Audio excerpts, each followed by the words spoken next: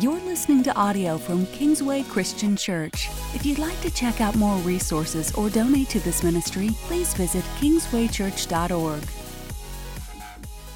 Church, how we doing? Good?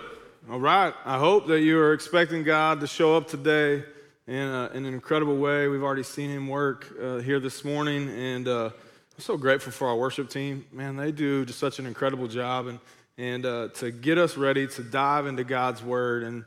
And if we have not had the opportunity to meet, my name is Pastor Brett. That is not my name. My name is Brett.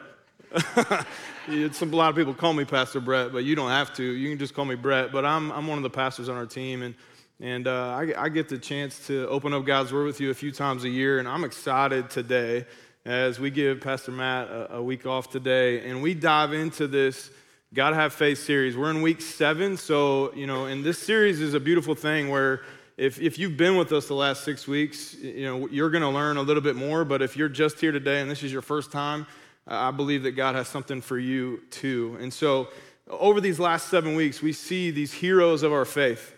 Their faith is on full display. Many have faced unbelievable obstacles in their life, and we get just a snippet of their story. These people are simple, broken, a lot of times sinful people like you and me, but God has called them to fulfill His purpose in their life. And part of the beauty of these stories is that as we walk through these stories, we start to see ourselves in these stories. And I want you to do that. I want you to understand what it's like to walk in their shoes. And so, do you struggle with doubt in your life? Well, so did Sarah. We touched on that last week. Maybe you find it hard to do the right thing or even the unpopular thing at times. Well, welcome to Noah's story, right? And if you hesitate to trust those around you, or maybe you and God are in a battle right now with if you can trust Him or not, well, that's the story we come to today in Abram. And as we've talked about each week, we're using Hebrews 11 as this outline. So we go to Hebrews 11, and it provides an outline for what's happening through Genesis, right? And as we walk through Hebrews 11, it gives us this glimpse into these stories. And so through the first 11 chapters of Genesis, we see how God creates the world and He puts it into motion. He makes man in His own image to rule the world under God's authority. But what happens? It quickly unravels, right? Begins to spin out of control. Humans misuse their authority and their power. And before we know it, we're faced with a world full of sin and violence and death. This leads to the scattering of God's people in Genesis 11, and then we're introduced to a man named Abram.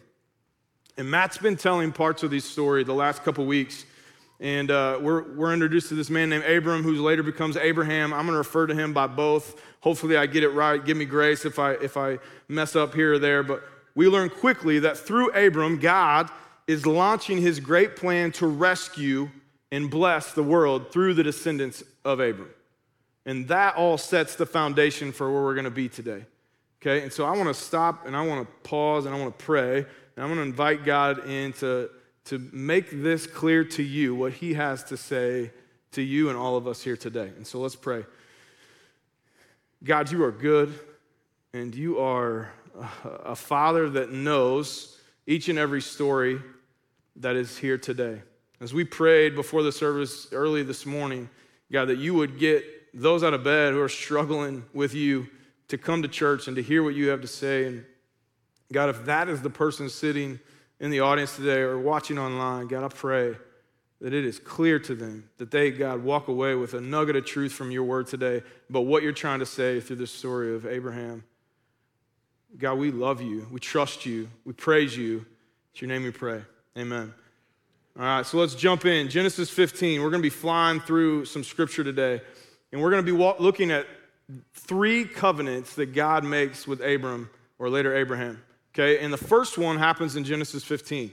So here's what happens, okay? And not quite yet what's on the screen, but in verses 1 through 3, before we get there, okay, the Lord comes to Abram in a vision, and He says, "Don't be afraid, I am your shield, I am your great reward." Matt talked about this last week. We don't know exactly what this looks like when Abram has this conversation with God. We don't know whether it's audible or he's hearing it in his heart, but we know it's clear that Abram is hearing from God. And we quickly see Abram's true colors come out in this moment. right? Because God comes and says that, hey, I'm your shield, I'm your great reward. And then Abram quickly reminds God, God, you know that I'm childless. You know that I've been childless my whole life. And then he lets God in on his greatest fear, that his estate, all that he's worked for, will go to his servant. Because if you go back and read between chapters 11 and chapter 15, you see through the whole story of Abram, we see over and over again the flesh and humanity of Abram come out. We see Abram receive a promise from God or get clear direction from God, and then we see Abram quickly try to control the situation. Abram hears God, but his fear and anxiety and his need to control owns the day. So, beginning in chapter 15, starting in verse 4, we read this, and I love, just pay attention to how patient God is with Abram. It says this, then the word of the Lord came to him. This man will not be your heir, but a son who is your own flesh and blood will be your heir. So this is God. God took Abram outside and said, look up at the sky and count the stars, if indeed you can count them. Then he said to him, so shall your offspring be. Abram believed the Lord, and he credited it to him as righteousness. I love God in this moment. He's so wise. He recognizes in Abram he's not getting it. And so God in this moment is like, Abram, I see you. Can you just, let's go outside. You're not getting it. You're not hearing me. You're not understanding. How can I help you understand? You know what? Look up at those stars and count them. I mean, if you can. I created them. I put them up there. I numbered them, but count them if you can. I'll wait. That's what I picture God saying. I don't know if that's actually what happened. But then in that moment, Abram starts to believe. And we know that Abram had just brought up the fact that he was childless, right? He just brought up his greatest fear. And Abram is not a young pup at this point, as we've talked about in the last few weeks. He's carried this burden for years, for generations, for decades. It's top of mind for him. I would imagine it consumes his everyday. For Abram and Sarai, it had been this struggle. And I'm sure Abram had walked outside at some point along his days and years in this struggle, and he looked up at those same stars, and he had prayed to God, asking for a child. And now in this moment, God is flipping the script. He's changing the soundtrack in Abram's mind, and God says this, you see all those stars up there? Yeah, your offspring for generations to come will outnumber those stars. So the Lord begins to remind Abram of some history and how he has taken care of Abram before, and he even tells Abram that he's going to give him some land. But Abram needs a bit more from God. He's still struggling in doubt and trust, and so we don't know if this is where this is coming from, but Abram's kind of like, God, I still got some questions. Are you ever like that with God? Then God tells him this really weird thing to you and I probably. Bring me a heifer, a goat, and a ram, each 3 years old, along with a dove and a young pigeon. I mean, what? Excuse me? I mean, if God told me that, that would take me like months to make happen, right? And we're told it happens, and I'm the son of a daughter of a farmer. So I got some more access to animals more probably than you do, but I would struggle. Like, I need a 3-year-old cow, goat, ram, and a couple random birds. Okay, got it. All right, so all we know is that Abram goes and gets them, okay? And God says, cut the 3 animals in half. Don't cut the birds in half. Create an aisle with the animals. So Abram cuts the 3 animals in half. And why doesn't God explain himself in this moment? That's a question I have. Abram doesn't even ask questions. He's like, okay, all right. So Abram goes and he cuts them in half. Now, what's happening here? Well, what's happening is they're entering into a contract, all right? Covenant, promise, contract, they're entering into that. But back in that day, like you and I, if we entered into a contract, we would write down the expectations. Here's what you're expected to do. Here's what the other party's expected to do. If you fail to meet your expectations, this is what happens. If you fail to meet your expectations, this is what happens to you. But what's happening? Well, they're about to enter into a contract, but they don't have paper. We would just take a paper and we would both sign it, and we're into a contract. But back then, they didn't have paper, so they actually acted out the covenant. It's actually called the curse of the covenant, right? And so back then, you actually act out the consequence. So you walk between the halves of the animals. I can picture this happening, and you look on one side and you look on the other side, and you know what's true of an animal that's cut in half? It's no longer breathing, right? It's dead. It's hanging there, or it's laying there. And so it's very clear to both sides that walk between the pieces what would happen if you failed on your part of the deal. So then this happens. The story gets weirder. Genesis 15, verse 12. As the sun was setting, Abram fell into a deep sleep, and a thick and dreadful darkness came over him. Okay, so Abram falls asleep, but this is not like a normal sleep. What we know from the context in the original Hebrew is that this means it was like a dreadful terror. Basically, Abram was scared to death.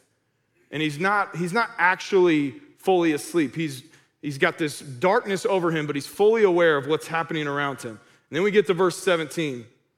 It says this: when the sun had set and darkness had fallen, a smoking fire pot with a blazing torch appeared and passed between the pieces. So you got the pieces laying in an aisle, and then you see this smoking fire pot and blazing torch. And I'm sure you all actually fully know what's going on here, right? If you're like me, like, what is happening? God, what are you doing? And so the best translation we have for the smoking fire pot and the blazing torch is like a billow of smoke and blazing lightning. This is tangibly the presence of God passing through the pieces. We see this in a couple other times in Scripture. One of those is another time in the Old Testament with Moses on Mount Sinai. Okay, so we have some things to compare this to. Blazing lightning is like if you saw a strike of lightning and it stood still. Okay, if you can imagine that for a second. You imagine the heat and the sparks and the electricity coming off of that. I couldn't help but think as I'm picturing this blazing lightning pass through pieces of meat, like this is legit the first barbecue. Right? That is not at all what's happening, okay? All right, I wish y'all could be in my brain as I read the Bible. There's a little glimpse of it, okay? So what is actually happening is God is making a covenant, right? We see it in verse 18. It says this: on that day, the Lord made a covenant with Abram and said, to your descendants I give this land. So what does this all mean? You see, we have a scared, doubting Abram who is coming and saying, show me, God, I can trust you. Well, the smoke and the torch pass through the pieces. God's presence comes through the pieces, and a covenant is made. And while that is cool, that is not the best part of the story. Notice who walked through the pieces. God walks through the pieces, right? God is acting out a covenant with Abram. What will happen to God if he doesn't hold up his part of the deal? Look at both sides. God, you will be torn to shreds just like the animals hanging there. But notice who isn't there. Remember, he was scared to death in a dreadful terror, sitting and watching. Abram. Abram doesn't walk through the pieces. And so God makes a covenant with Abram, but fully guarantees it only himself, requiring nothing of Abram. It's really important, and we'll come back to it. Let's jump forward to the second covenant we're going to talk about today, and that's in Genesis 17. Okay, so by the time we get to Genesis 17, God is making this second covenant, and he's saying to Abram, do what I ask, be obedient to me, and I will bless you. Abram falls face down in reverence to God, and then we pick it up in verse 4, chapter 17. It says, as for me, this is my covenant with you. You will be the father of many nations. No longer will you be called Abram. Your name will be Abraham. For I have made you a father of many nations. I will make you very fruitful. I will make nations of you, and kings will come from you. So God comes, and he changes Abram's name to Abraham. Abram meaning father, Abraham meaning father of many. I will bless you, your family, your descendants. You'll be fruitful and prosper. You just have to obey me. You will multiply and fill the earth. What we see happen later in chapter 17 is God tells Abram that he and his household and his servants alike must be circumcised. We're going to let Matt preach that sermon on a different day. Okay? We're going to give him even a whole series on that. Okay? He gave me the microphone. I can say whatever I want. All right? And so, but what we see here is a loving God coming to his child over and over again. And he's saying to Abram, I got big plans for you. I have a vision for you. I see things you don't see, but you must trust me. And you must obey me. Now, fast forward to chapter 22, where we're going to spend a significant amount of time. By the time we get to Genesis 22, God had promised Abram and Sarai, now Abraham and Sarah, a son, and she laughs at God. Okay? Then in chapter 21, Sarah finally has that son. His name is Isaac, which means he laughs. And up until this point, it seemed like the test of Abram or Abraham was really his patience, right? Do you trust me that I'm going to provide a son for you that I've promised, that all of your descendants will come from this son? And remember, Abraham is 100 years old when Isaac is born. But that was only the beginning. The ultimate test comes in chapter 22. Starting in verse 1, we read, sometime later, God tested Abraham. He said to him, Abraham. And Abraham replies, here I am. Then God said, take your son, your only son, whom you love, Isaac, and go to the region of Moriah, sacrifice him there as a burnt offering on a mountain I will show you. Early the next morning, Abraham got up. I love that, we don't get any explanation right there. It's just early the next morning, Abraham gets up, loads his donkey. He took with him 2 of his servants and his son Isaac. When he had cut enough wood for the burnt offering, he had set out for the place God had told him about. On the 3rd day, Abraham looked up and saw the place in the distance. He said to his servants, stay here with the donkey while I and the boy go over there. Pay attention to these words. We will worship, and then we will come back to you. Key word in verse 5 is we. That second we. Then we will come back to you. Why? Because he looks at his servants, he says, you guys stay over there. Then we, the only people that are left, are Abraham and Isaac. That doesn't seem like the Abraham that we have seen up until this point. Over the last 10 or so chapters, right, Abraham is beginning to understand. His faith is beginning to grow. There's a change in him. His understanding of God has grown. We don't have any reason to believe that Abraham knew how it was all going to work out. But his faith was on full display because he expects God to somehow show up, to provide, to stand in the gap. And the son that was promised to him will somehow come back down that mountain. Have you ever had a moment in life like this one for Abraham? Have you ever had a moment where life just seems like it freezes and it stands still? Something that you feel like was given to you, maybe a blessing by God, is somehow ripped away, or it feels like God is saying, do you trust me? Do you obey me? Are you willing to push all your chips to the center of the table and go all in with me? Because that's what it's like right now in this moment for Abraham. God says to Abraham, do you trust me with the blessings I have given you, with the blessings I have promised you? Do you believe I am a good father? Do you trust that I will come through? Have you ever had a moment like this in your life? I have. Over the last 2 years, my beautiful bride, Shelby, and I, we have found ourselves in the Riley emergency room twice. Both times involving our oldest son, Crew. Both times as a result of freak accidents. But we find ourselves at this crossroads with God. The most recent of these times was this past March. Crew suffered a horrific leg injury. Again, complete accident, but we were left wondering if he was ever going to walk again. Was he going to play sports again? Kid, from sunrise to sundown, he plays sports. It's his life. We were left with doubts and wonder. I had some really, really hard questions for God. Why my son? Why him and not me? And I want to pause right now and just say, for those of you in the medical field, especially the doctors and nurses at Riley, that evening and every evening, we're so incredibly thankful for you and what you do and what you give your lives to. I was actually, between services, one of the nurses that night was in the 9 o'clock service today when I said that. My son walks today on 2 legs because of the God-given talents of a few in that hospital. And I know, yeah.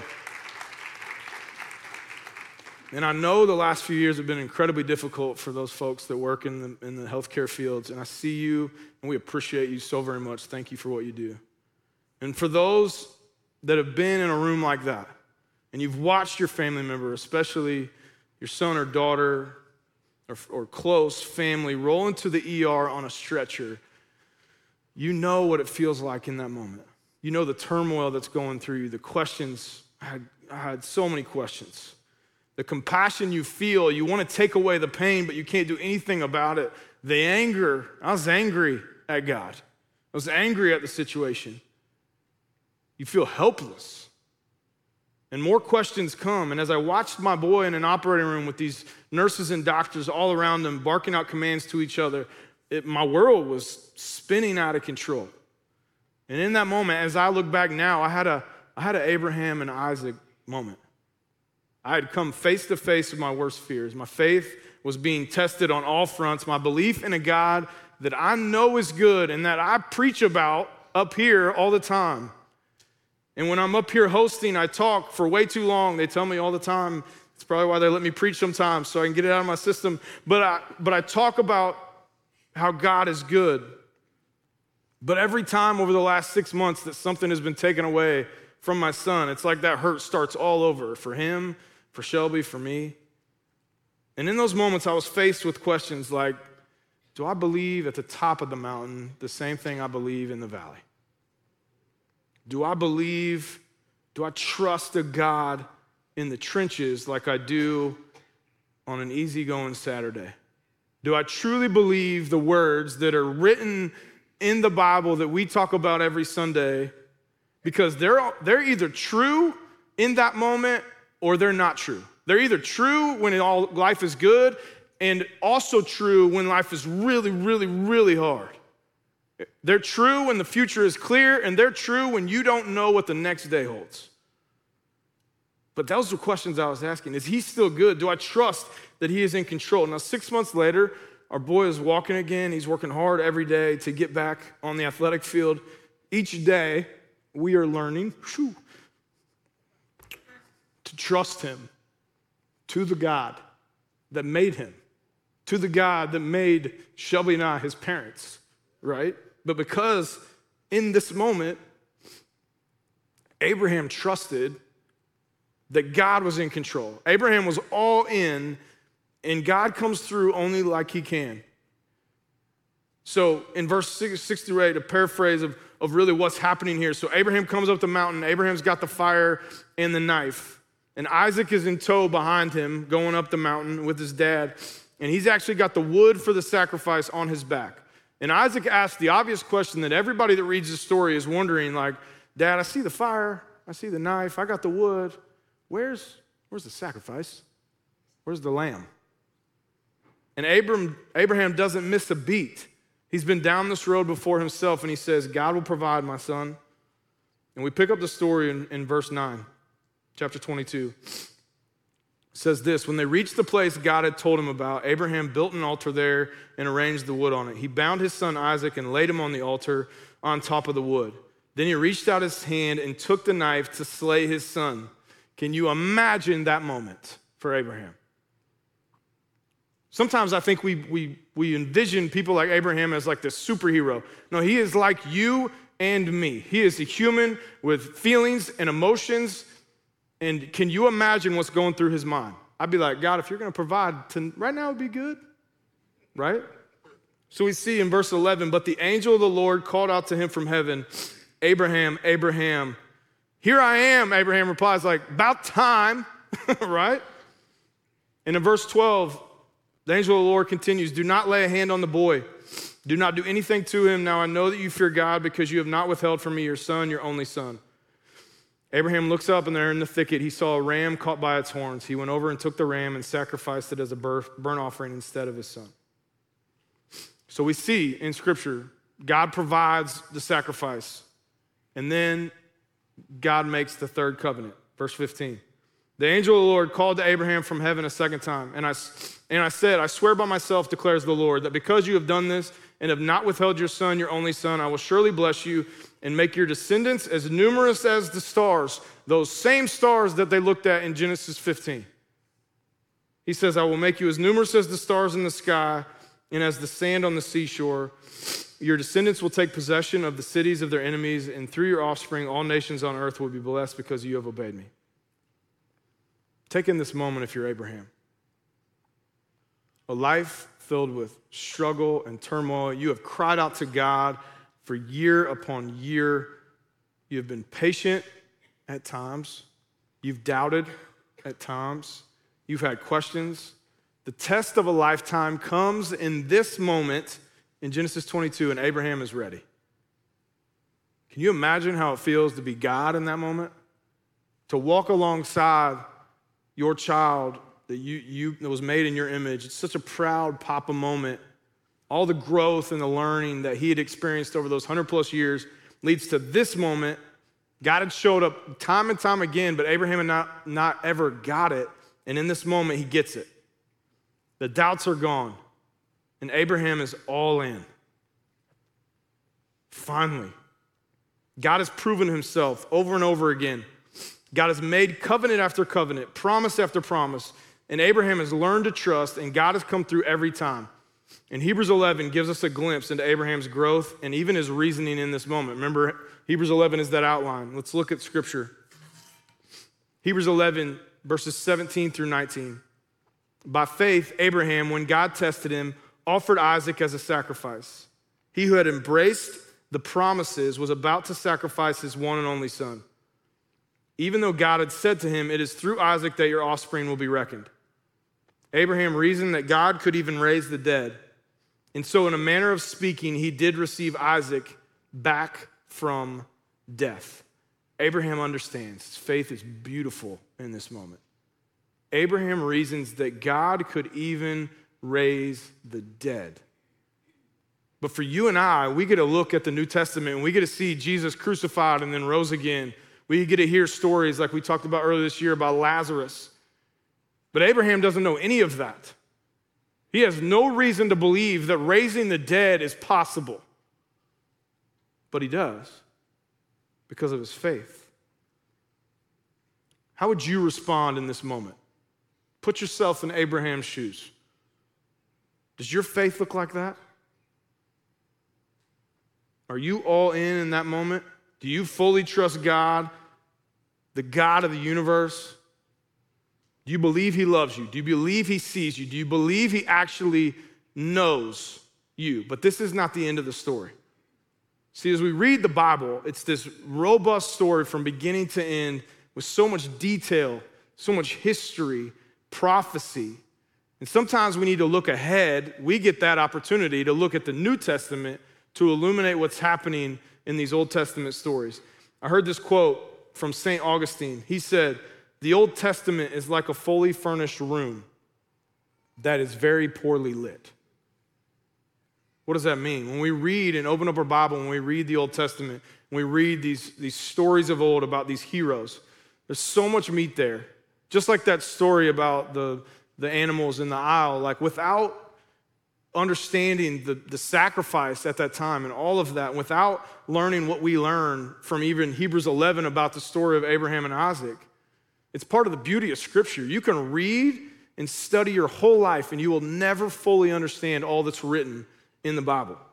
But one question as we read this text that floats to the top, at least it did for me, is, and as you read online, like you can see people ask questions when I'm studying for this, and it's the question that everybody, especially nowadays, comes back to: why would a loving God require this sacrifice of a father?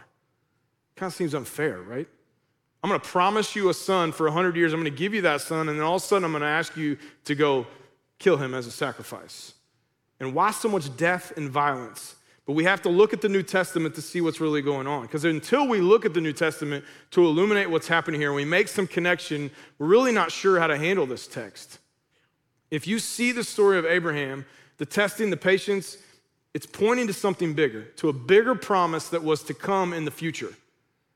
First, you have to understand that God was trying to deal with a situation that he didn't create, right? The world had spun out of control.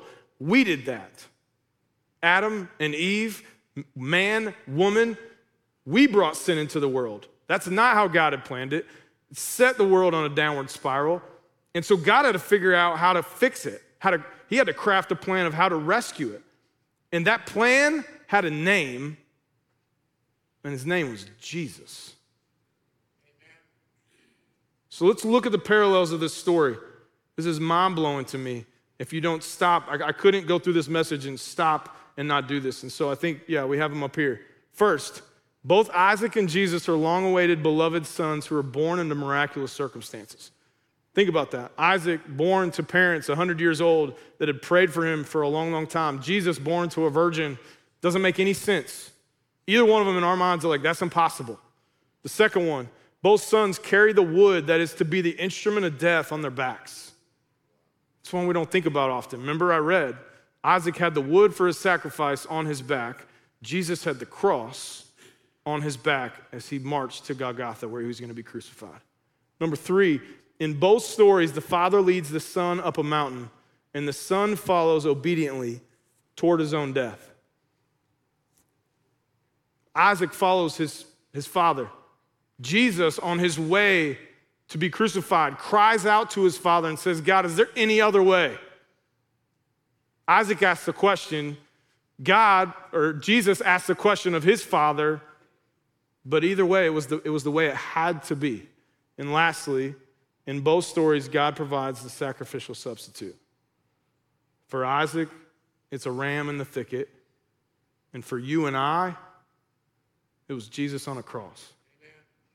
He got what he did not deserve. You and I, we deserve death for the sin in our lives, but he took it upon himself. He had no sin. He took it upon himself. And you see that just in Scripture, and I love in the Bible when the faith of those that have gone before us, like Abraham and Isaac, point right back, straight back to Jesus. And the sacrifice of Jesus, just like in the sacrifice in Genesis 22, requires nothing from us except an all-in faith and trust in the one who saves. And that is not ourselves, that is Jesus Christ. God took care, you can give God the glory. God took care of the rest. Sometimes we throw around the word faith in church. We even say things like all in faith. What do we mean by that? Obviously, this series is called Gotta Have Faith. Sometimes faith seems like a church-owned word, right? I know it's used outside the church, but we say that like, oh, you got anxiety? Well, you just need to trust God more, have more faith, grow your faith. But we say it so flippantly. But I think sometimes we need a tangible definition of what faith actually means. And I stumbled across this in a book called The Gospel-Centered Parent. We're walking through this book as our kids and student teams are walking through this with families.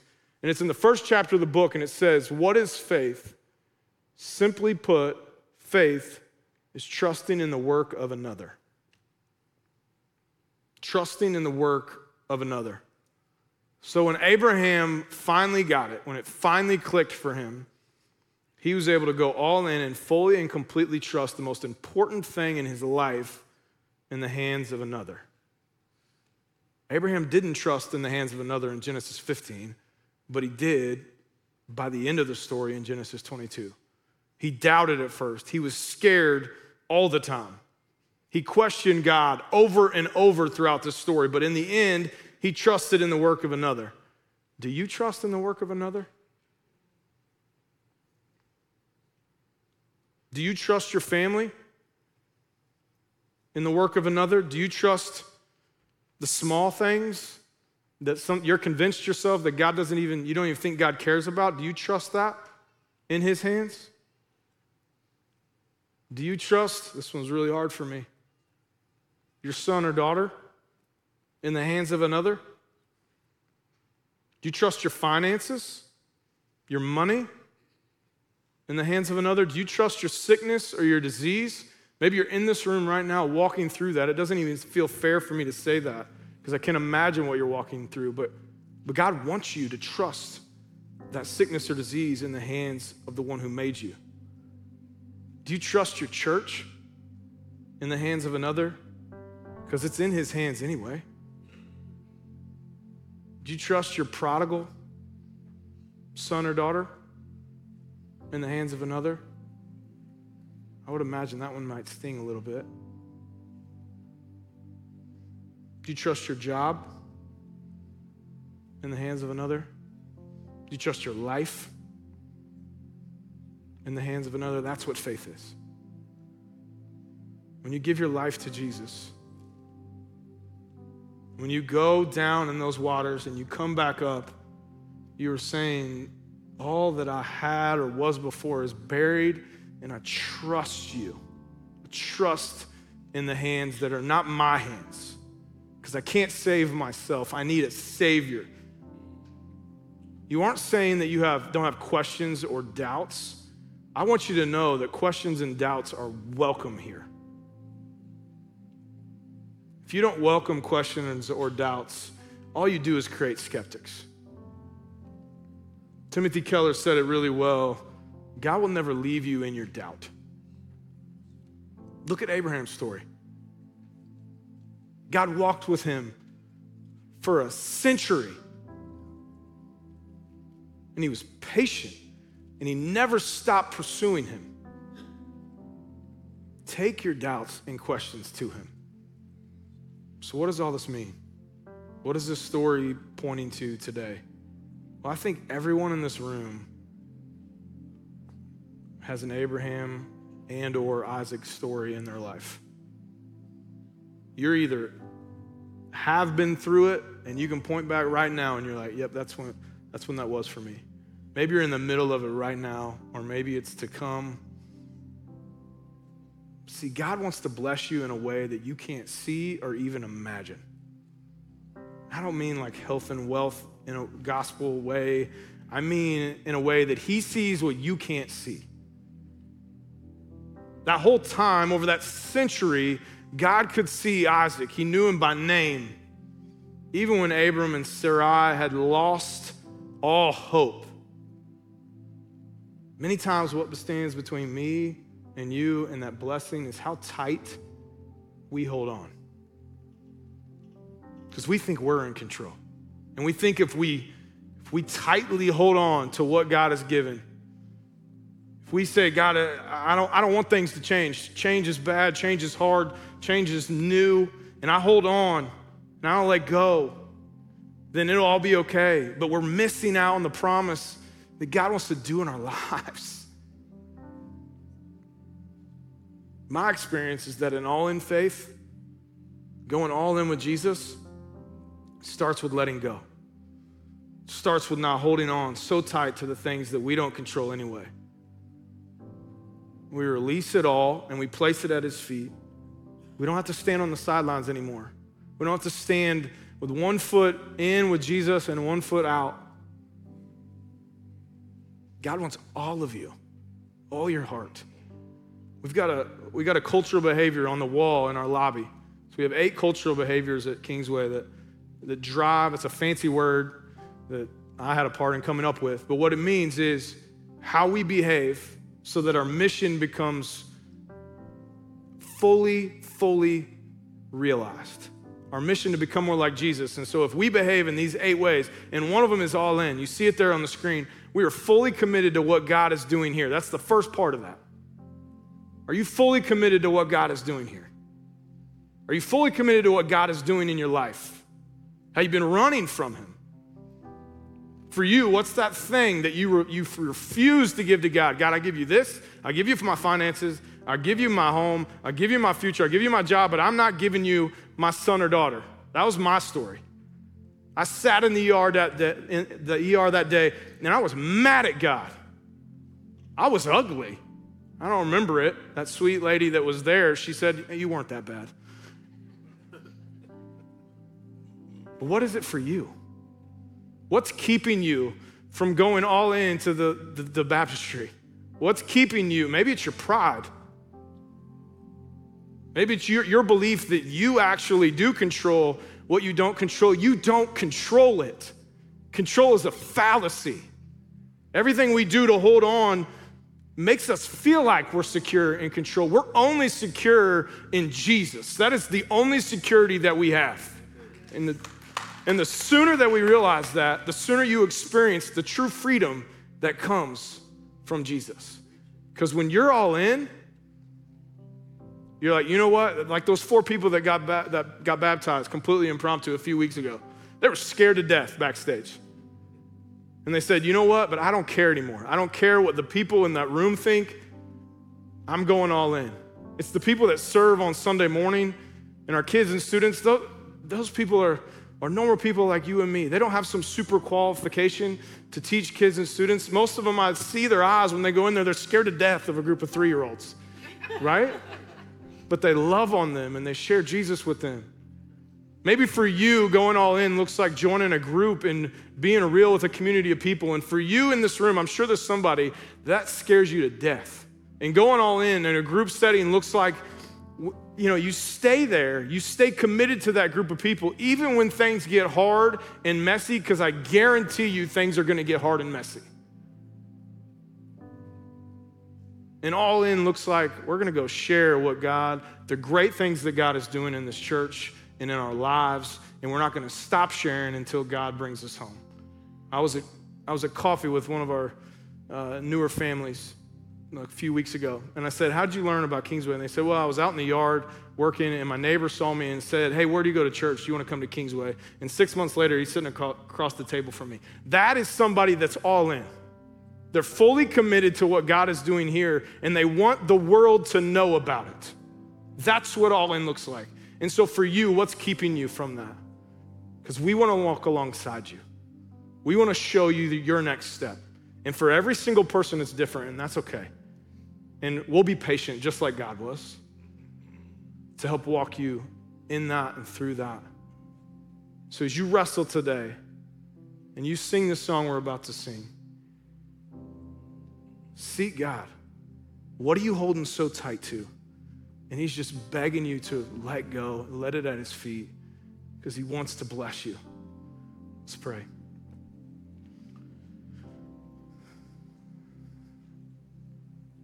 God, this happened in the first service too, but